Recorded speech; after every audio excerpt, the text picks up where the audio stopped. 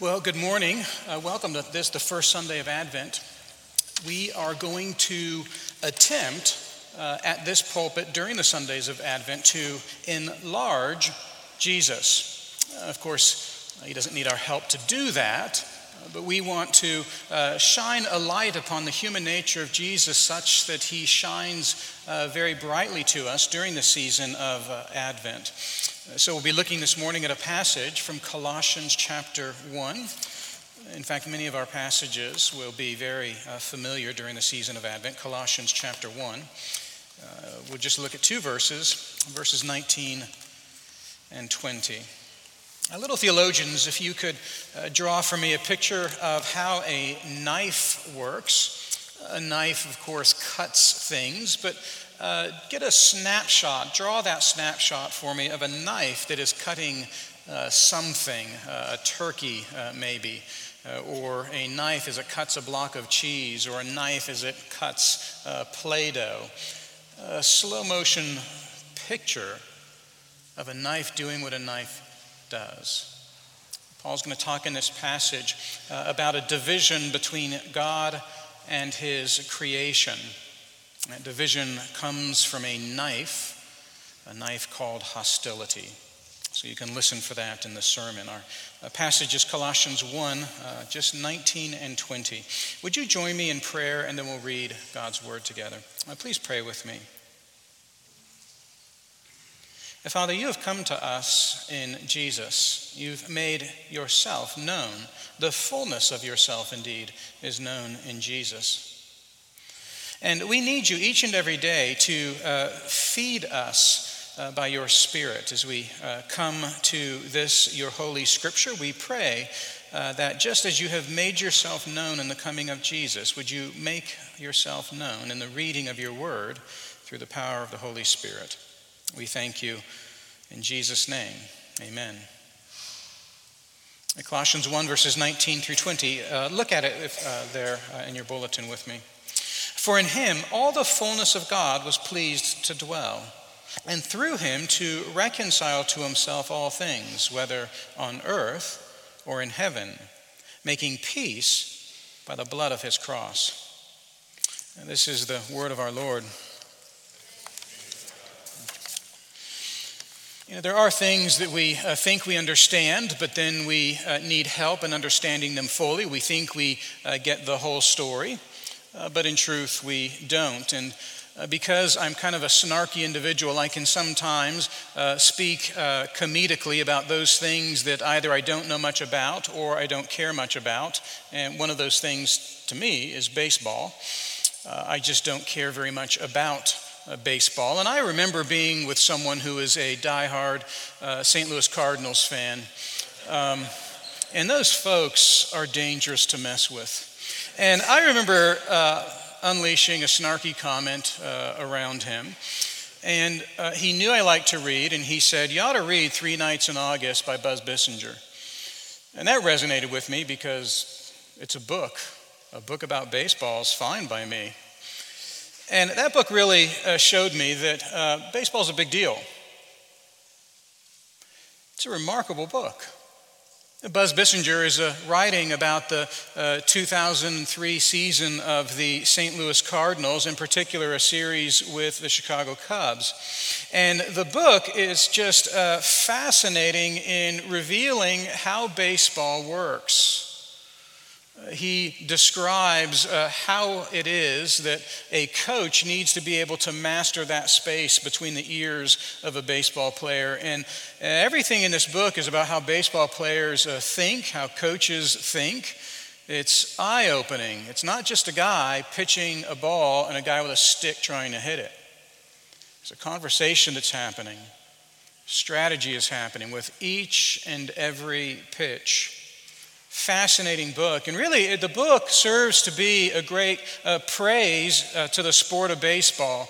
And I wonder if sometimes that snarky comment that I made can be a snarkiness of heart when it comes to reading the Bible and getting to know Jesus more and more. Maybe you'd be willing to admit this morning that you know of times in your life when you have been bored by Jesus. Profess faith in Jesus, walk in newness of life with Jesus, but occasionally are bored with him. Well, it could be you're that way right now. It may also be that you'll never admit to something like that. But just in case, what we're going to do is we're going to do what Buzz Bissinger does to the 2003 St. Louis Cardinals. We are going to peer deeply into who this Jesus is, and I hope over these Sundays the volume of Jesus will be turned up in your heart. And this morning we're going to see that Jesus is God's peacemaker. And Jesus is God's peacemaker. And the way I want to structure the sermon is I want to give headings for the sermon that sound just a little bit like a Tolkien book. You know, Tolkien would make these characters who would be known for the things that they do. So a character who's known by the fact that he is a fire starter or a people herder or an orc cleaver, or doesn't that just sound Tolkien-esque? Each of the main points of the sermon are going to be a little bit like that. First of all, Jesus is the fullness of God. That doesn't sound very unusual. But second of all, Jesus, he's not merely the fullness of God. Jesus is, well, I had a number of ways to put this, but he is the reconciler of all things. But the third point is where it sounds strange. He is the bleeding sacrifice. Fullness of God, reconciler of all things, and the bleeding sacrifice. And with each of these main points, there's going to be a key word that I want you to pay attention to. So first of all, Jesus, he is the fullness of God, and the key word is counterfeits. There are counterfeits. You see there, as our passage opens, all the fullness of God was pleased to dwell. It's rather difficult to pin this phrase down. All the fullness is deliberately redundant. I hope you see that. One of those words seems to be able to work just fine by itself, either the word all or the word fullness, but all the fullness is redundant. And Paul's doing this deliberately. And then for God to be pleased to do something is really close to him deliberately choosing. For instance, Paul will say in 1 Corinthians 1 that God chooses to use the folly of preaching to save those who believe. He is pleased to use the folly of preaching to save those who believe. It's a rather unique word, to be pleased to do something rather than using the word to choose to do something. But again, Paul is being deliberate. And then you see he uses the word dwell, almost as if God is relocating himself like a crab finding a new shell. What are we to make of this strange expression? All the fullness of God was pleased to dwell. I think it's important to understand the setting of Colossians. Paul's writing to a people who are embroiled in arguments. This is not necessarily a church in which everyone is firing on the same cylinder. There is a great deal of contention that's happening in the church. And if you understand this contention just a little bit, this strange expression begins to make more sense. And the contention has to do with this. Different Christians in this church at Colossae were wondering where to get true fullness of God. Where do I find God in his ultimate fullness? How do I see, feel, know, taste the fullness of God? And I hope that you find that to be a somewhat contemporary struggle. How would you answer that question? Where is the fullness of God? How about asking it this way? When do you sense God in all of his fullness? Well, some in the church at Colossae would say that the fullness of God is found through philosophy, through the work of the human mind. There was a philosophy that Paul calls an empty deceit. That's what he calls it in Colossians 2:8. But it was a philosophy nonetheless. The fullness of God exists in my understanding of who he is with a certain kind of a special knowledge. And as I have this special knowledge, I experience the fullness of God. Well, that's a counterfeit. The fullness of God isn't found in philosophy. But also, the fullness of God isn't found in human traditions. There were those in the church who felt that there was a certain nostalgia about their history and about their habits. And in that nostalgia, they felt that they were experiencing the fullness of God. Paul mentions this in the letter as well. Again, Colossians chapter 2. And he actually calls it traditions. Is the fullness of God found in human traditions? No, that's a counterfeit. It could also be that the fullness of God is found in a set of rules or behaviors that when I am doing certain things, that's when I sense the fullness of God. Later in Colossians chapter 2, 16 through 23, you can look at that and you can see that Paul is listing all of these behaviors that believers in the Colossian church sensed would give them a greater fullness of God, about their eating and about their drinking, what they touch, what they don't touch, ceremonial attendance, self-discipline. All of these things are behaviors, and these behaviors seemed to promise a kind of fullness of God. And so is the fullness of God found in a set of rules? And no, it isn't. Is the fullness of God found in the Jewish religion? That word for dwell is used in Psalm 68, in which we read that God promises to dwell at Mount Zion. And indeed, the temple was known as the dwelling place of God. And so there were some who had Jewish proclivities. They may not necessarily have been Jews themselves, but those who felt that the fullness of God is found in one place. That's the temple in Jerusalem. Is the fullness of God found in Jewish religion? Well, that too, like philosophy, human traditions, a set of behaviors, that is a counterfeit. I do want us to think about this for a moment. Where do you think you most experience the fullness of God? Some of you might say that the fullness of God is in a life that is well lived. I hope you don't say that. The fullness of God is felt in a life that is just run by wisdom. I'm not so sure about that. The fullness of God is felt when I simply avoid bad things, almost as if there's a return on investment. I stop doing bad things and I'll experience the fullness of God. Or maybe it's the opposite of that. It's doing good things. I think it's similar to finding the fullness of God in a life well lived. We may fool ourselves into thinking that career success is a way that we experience the fullness of God, such that when the career doesn't go well, somehow fullness of God is missed.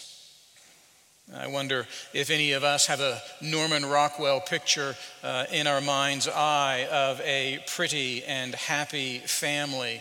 And then that kind of family contentedness then is the fullness of God.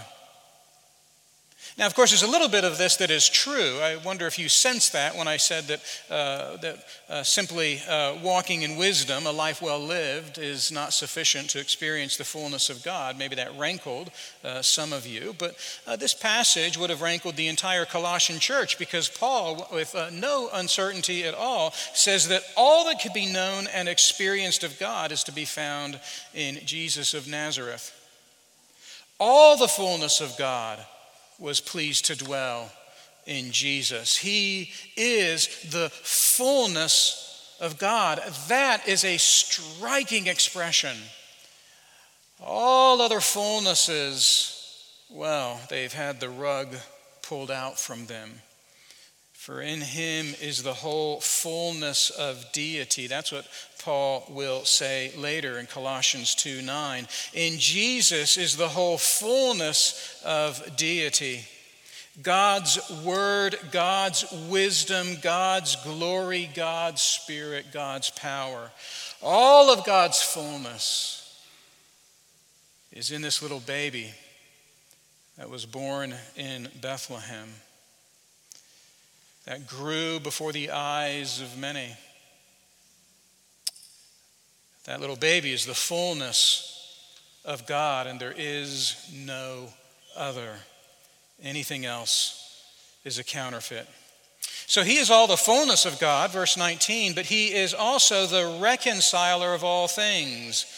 You're in verse 20, the reconciler of all things.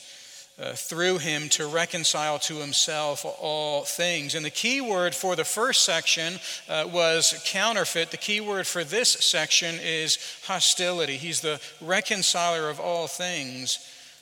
Really, he's the killer of hostility. Let me tell you what I mean by that. This doesn't seem quite the easiest way for Paul to say what he means, this expression here, through him to reconcile to himself all things. There seems to be some verbal gymnastics here, but let's see if we can sort this out. Jesus is an instrument of God's to do something. It is through Jesus, Paul says, that God makes something happening.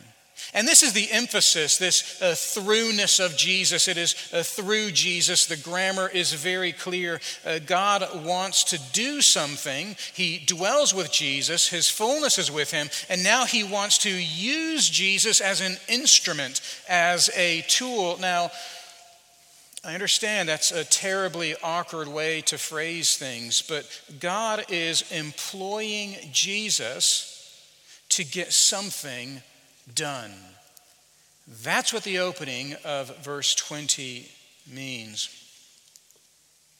Now, my father-in-law is famous for using the wrong tool for the job. He would admit that. He might even be world famous. He always uses the wrong tool for the job. Now, he can do amazing things with the wrong tool, but it's still the wrong tool. And maybe some of you are endowed with that gift as well. But God here uses the right tool for his work, the only instrument that will perform his will, perform his purpose, the only right instrument for the job. That's what Paul is saying with the expression, through him. And that's what Paul is highlighting. And so what then is it that God does with the instrument of Jesus? He reconciles to himself all things. Reconciles to himself all things. This word reconcile, we don't use that very often. Maybe bookkeepers might use that, but it's not an ordinary word for us today. But it's actually a bit of an unusual word even in the Greek New Testament. It's an unusual word because the word reconcile actually focuses on that which went before. You see, reconcile, it sounds good, doesn't it? It's two things coming together. They're reconciled. That's actually a very good thing. But in the Greek, what's highlighted is the very bad thing that happened just moments before the reconciliation. Let me see if I can give you an example. If your mom said to you, brush your hair, that's one thing. Sure, brush your hair. But if she said, tame your hair, isn't that different? Brush your hair is one thing. Tame your hair is saying a little bit about what your hair looks like right now, which is wild and undomesticated. Tame your hair, our mom might say to us. You tell me what you would prefer your physical trainer to say to you. You are here in this gym to get trim, or you're here in this gym to lose fat. I mean, in a sense, I really don't care. I am there to lose fat, but I don't know. I think I'd prefer him to say, I'm here to get trim. Your boss could return work that you've done and say, this needs to be redone. Or your boss could return your work to you and say, this is substandard. It's the same thing, really. This needs to be redone. But to say it's substandard is actually saying the way it looks right now prior to you, well, redoing it. One more time. it's important. When you prepare an elaborate meal for someone, you anxiously await their response as they take the first bite. And if they say, that's different, do you really want to hear any more? That's the word reconciliation. Something very bad has happened. And for God to say that we are reconciled is to actually call out that there's something gravely wrong and that reconciliation is absolutely, totally necessary. Reconcile, it sounds so diplomatic, doesn't it? Not in the Greek, it doesn't. For God to say that we are reconciled is to say that there was a fly in the ointment, but that God has laboriously searched for it, found it, and picked it out. In Ephesians 2, Paul says that to be reconciled is to have hostility killed. That's the edge of the knife. That's the edge that does the harm. These two things cannot be together, cannot be reconciled, because there is a hostility that has wedged its way in between these two things or these two individuals. There is an edge of a knife. There is an anger. There is a fightiness, a punchiness, a hostility. And until that wedge is removed, there will be no reconciliation. Reconciliation is the removal of that thing that keeps the two sides separated. It's the removal of hostility. I want you just for a moment to think about your own relationships. Are all of your relationships with spouse, with parents, with children, with friends, are all of these relationships okay?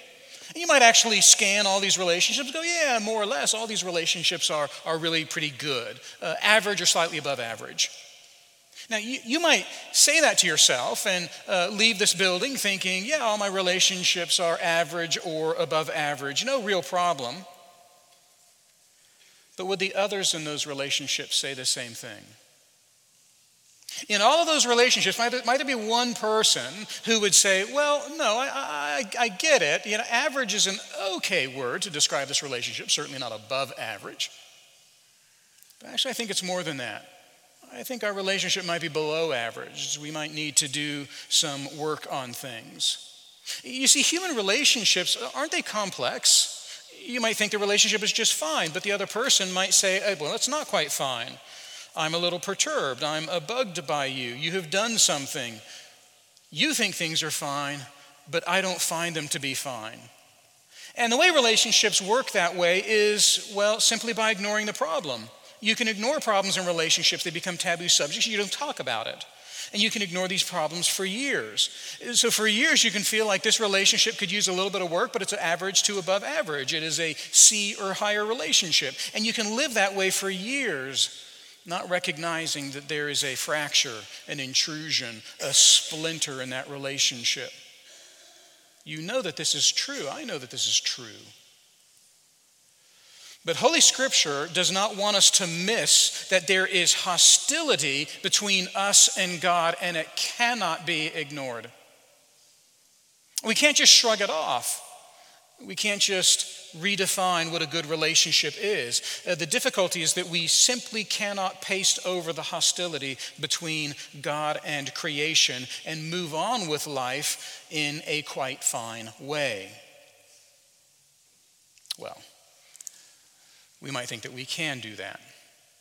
If you're here this morning and you hear that you have hostility with God, you don't profess faith in God, and the Bible is calling it a hostility that needs reconciliation, you might very well shrug your shoulders and walk out of here and feel quite fine about life. You need to work on spiritual things, and that might be the only way that you define it. But God cannot do that and has not done that.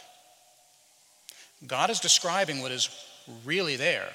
It is a hostility, and you may think that in the best of circumstances you can paint over it and move on, and then a year or two from now paint over it once again and move on. God will not paint over it. It is there. He sees the hostility. He created the world to not be hostile to him, but to worship him, to follow him. But in the fall of Adam, Everything was fractured. And we might think we can ignore this, but God cannot, and praise be to him, has not. John Owen, a 17th century professor at Oxford, has a striking way of describing this. He says that to God, we are obnoxious to him. Wasn't it wonderful this morning hearing a child read a Puritan? I thought that was fantastic. This is another Puritan. Puritans had a wonderful way with words.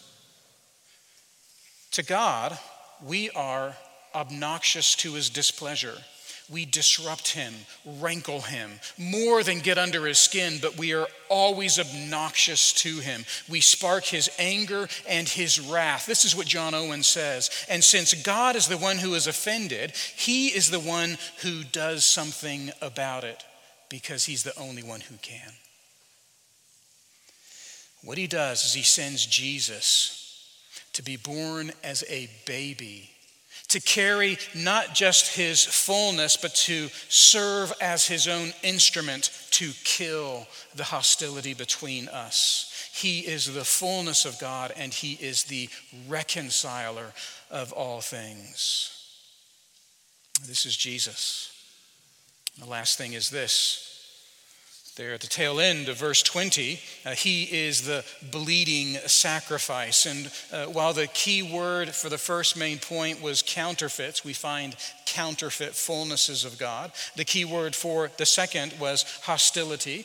We represent hostility before God. The third key word is simply the word peace, which technically in verse 20 doesn't show up.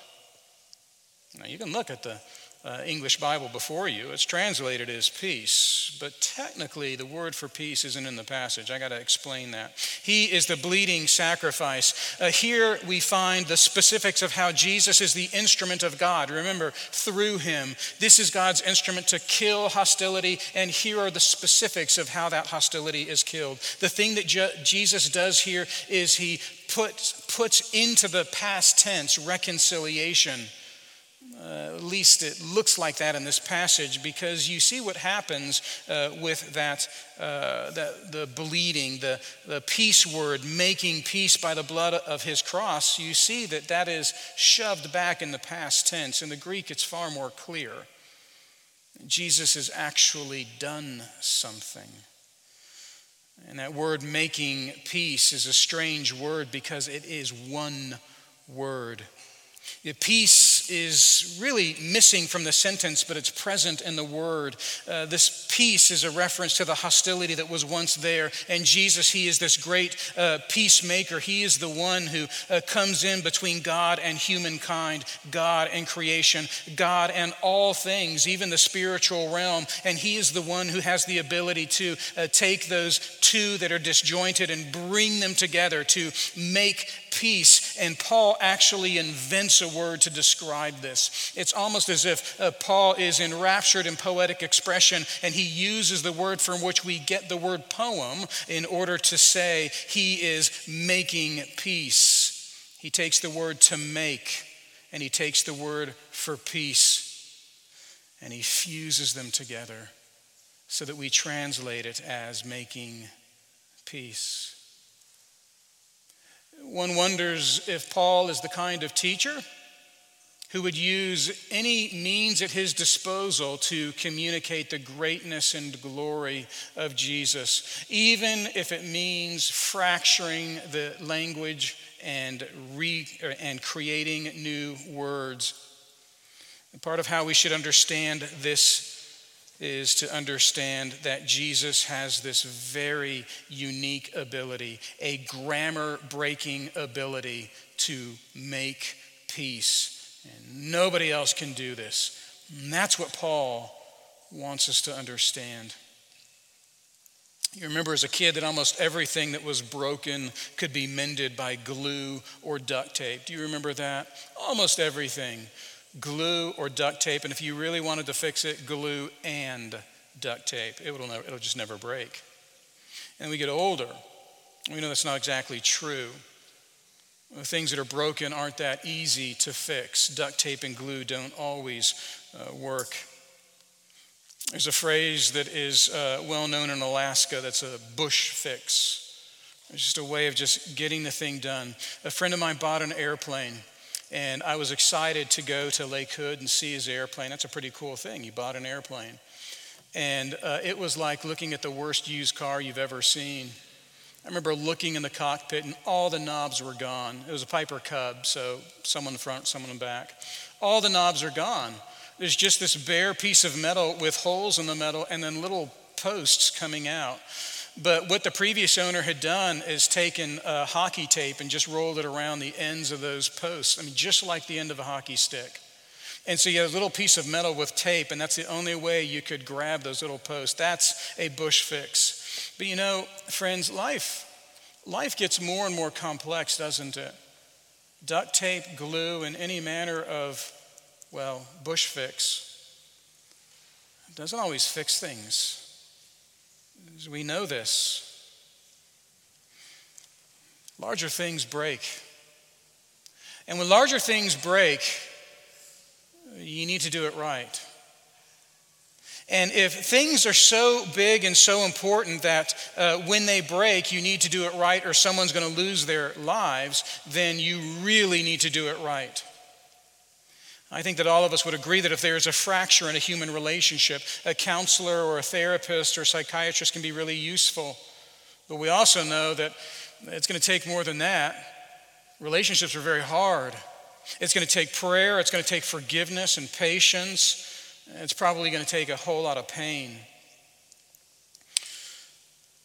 Duct tape's not going to fix that. And glue's not going to fix that. If there's a fracture in something that's larger, something like the relationship between God and man, duct tape's not going to fix that either. He's the fullness of God, Paul is saying, and he is the reconciler of all things, but he is also the bleeding sacrifice. Paul says that true peace with God, true reconciliation, is not merely the removal of hostility. It's going to require the blood of the only fullness of God, the blood of the only reconciler between God and humanity. In verse 20, Jesus came as a baby for sure, but notice in verse 20 that Jesus came to be a worker, a performer. There's something that must be done. He has a task. And he's born as a baby in Bethlehem to perform that task, to live a perfect life before God as the fullness of God, to reconcile to God his own people, his own creation. And in order to do this, this baby had to die on the cross. The baby had to bleed. We tend to think that Jesus was born as a baby and took on human form, and that is sufficient to astonish us. And it is astonishing that God would take the form of man, take upon himself human nature. But this is the first Sunday of Advent, and I want you to hear about the work of Jesus. In the nature of humanity, he has come to work. He has come that he might not stop at merely being the fullness of God or the reconciler of God, but that he might be the peacemaker of God. The astonishment this season of Advent is not just who he is, but what he did. He had a job to do, and he came to do it as God's fullness, as God's instrument to reconcile. He came to bleed. And I want you to hear this over and over again this season of Advent. This morning, welcome to the first Sunday of Advent. Would you join me in prayer? Our Father, we thank you for making your fullness known in Jesus. And we thank you for using him as your own reconciler of all things. And we thank you, Jesus, for bleeding for our salvation. Father, thank you for bringing us together this morning, this first Sunday of Advent. In his name, amen.